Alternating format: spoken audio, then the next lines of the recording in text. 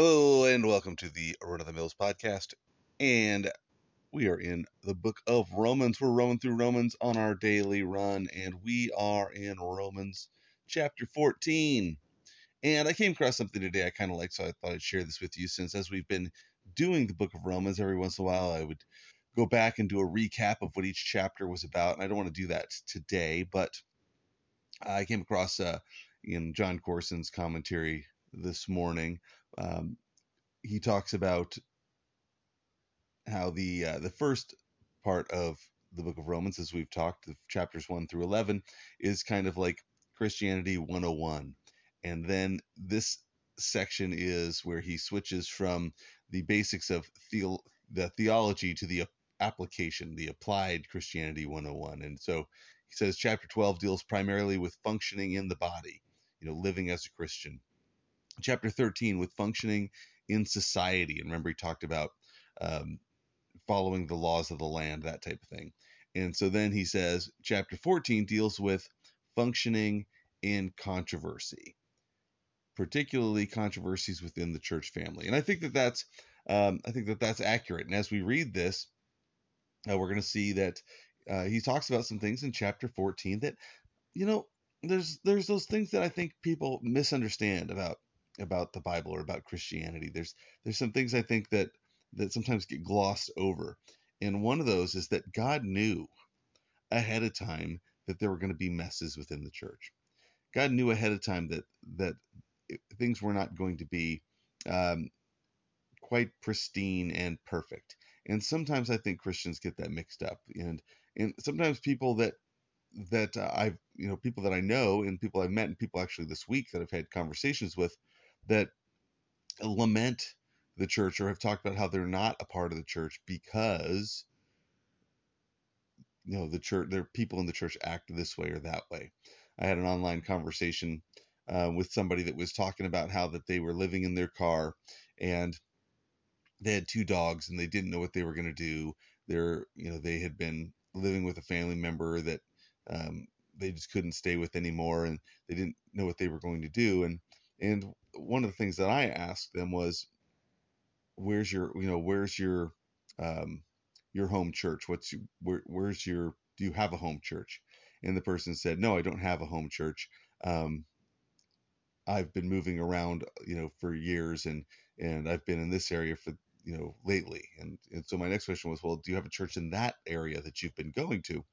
Because what I found is, in my own experience in church and in pastoring, is that a lot of people come to churches asking for money. A lot of people come to churches asking for financial assistance, and some churches offer that, and some churches just don't have the money to do so. The church where I was pastoring, most of the time we didn't have money to pay our own bills, so we we would oftentimes just go to our refrigerator, church refrigerator, and say, hey, well, here's some food we have. And what was interesting is how often people didn't want it. How many times people said, oh, I'm allergic to eggs. Oh, I'm allergic to that. I'm allergic to milk. I'm allergic to, I can't have any of that stuff. And, but what they wanted was money. And a lot of times I'd tell them, like, well, I don't have any money for you, but I can tell you where to go. And you'd find out that they'd already been to those places. They knew all the places to go to get money. And so anyway, one thing that didn't happen, however, is this: when someone within our church had trouble, they were not, people within the church body would take care of them. It didn't even have to get to where somebody would come to church leadership and say, hey, these people need help. No, they would just help each other, because that's what a church family does. And so that's what I was trying to ask this person about. And I went on to say, if you're not a part of a local church, if you've been living in that area for 3 months, well, find a church and get involved. And when you show up, tell them, hey, I've got two dogs. Is there a good place I can park my car during church, because I don't have a place to put my dogs? And they will probably help you. But if you come in and you're just asking for money, you might not get the same response or reception. And then the person went on to share a whole bunch of negative things about how people in church treat you, how pastors have treated her, and on and on and on. And really, it was one of those things where even when she wrote they had said to her, it wasn't bad. It was, they were sending her, she said, I went to them and asked for money and they were pointing me someplace else. And I was trying to explain to her that, yeah, there's a reason a lot of churches do that. It's because people go from church to church to church and take advantage of the generosity of the churches, and the people that really need help end up missing out. So what a lot of towns do is the churches create a central hub where they send everybody, and there's somebody that runs that and keeps track of who's given money and who comes in and how often, and that way they can get money to people that really need it and avoid scammers. So anyway, this person went on to complain about people in the church, and that was kind of their reason why they're not a member of a church, is because of all the people in the church that are jerky or don't do the things the way that they think they should be done. And what I think is really fascinating about that is how many times I've heard that, and that people seem to have this idea that the church is supposed to be filled with perfect people. And the church is not filled with perfect people. The church is filled with broken people. The church is filled with immature believers. The church is filled with baby believers. The church is filled with people that have messed up theology. The church is filled with people that are legalistic. The church is filled with people that are have liberal thinking. There's also the point being that not everybody has it together. Most of the people probably don't have it together. And what comes from that is this disappointment and dissatisfaction, and it's a very judgmental thing, right? When you walk in, you say, oh, these people don't meet my standards as a Christian, and so I'm not going to have anything to do with them. And I find that really to be a fascinating thing.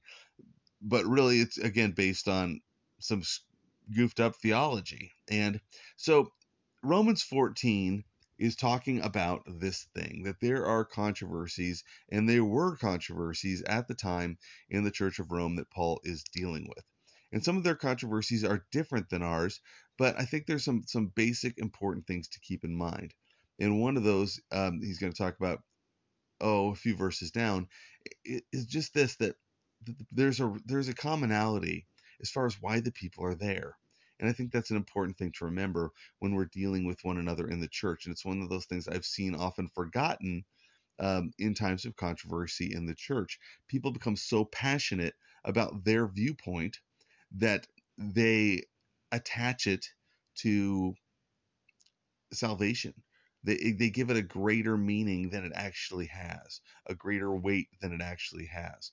And I'm not talking about solid topics that the Bible speaks, that Scripture speaks clearly about. I'm not talking about things like, fornication. I'm talking about fringe issues, things that come up that are cultural. Somebody on an online Christian Facebook page the other day was asking about, is it a sin to play this video game? And they put the name of some video game that, that I'd never heard of before.